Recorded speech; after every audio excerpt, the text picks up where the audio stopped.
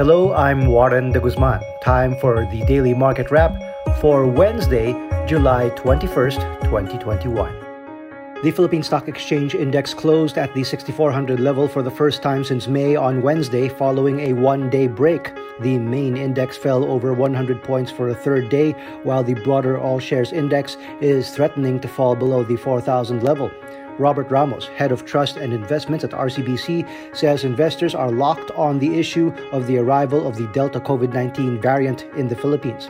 He commended the Development Budget Coordination Committee for its statement on Monday to reassure the public that the vaccination program is accelerating and will help prevent community transmission of the more contagious COVID-19 variant.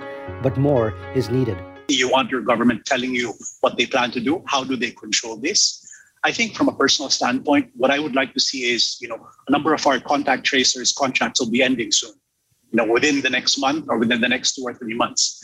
We do know that contact tracing has been a way that people have been able to manage, the COVID.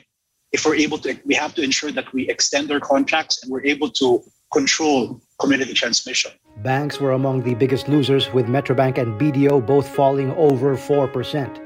The results of the latest Banking Sector Outlook survey of the Philippine Central Bank show a majority of the respondents expect their non-performing loan ratio to exceed 5% in the next 2 years, with universal and commercial banks seeing their bad loan ratio settling within a range of 3 and 6.5% over the same time frame.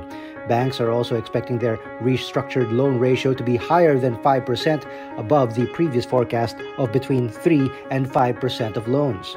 Philippine Central Bank Governor Benjamin Diokno says those estimates are in line with their own projections for 2021. He expects the enactment of the Financial Institutions Strategic Transfer Act, or FIST law, to help limit the buildup of NPLs in the financial system.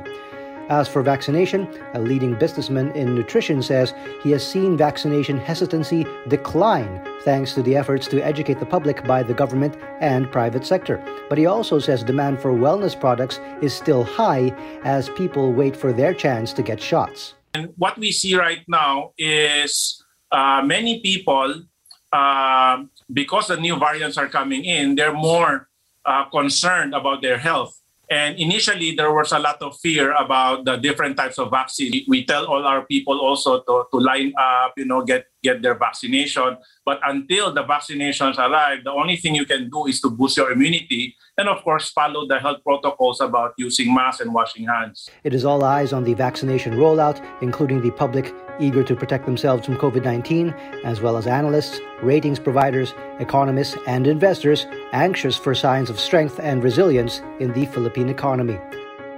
And that is it for today's Market Edge. Don't forget to hit the follow button for the latest market action in the Philippines.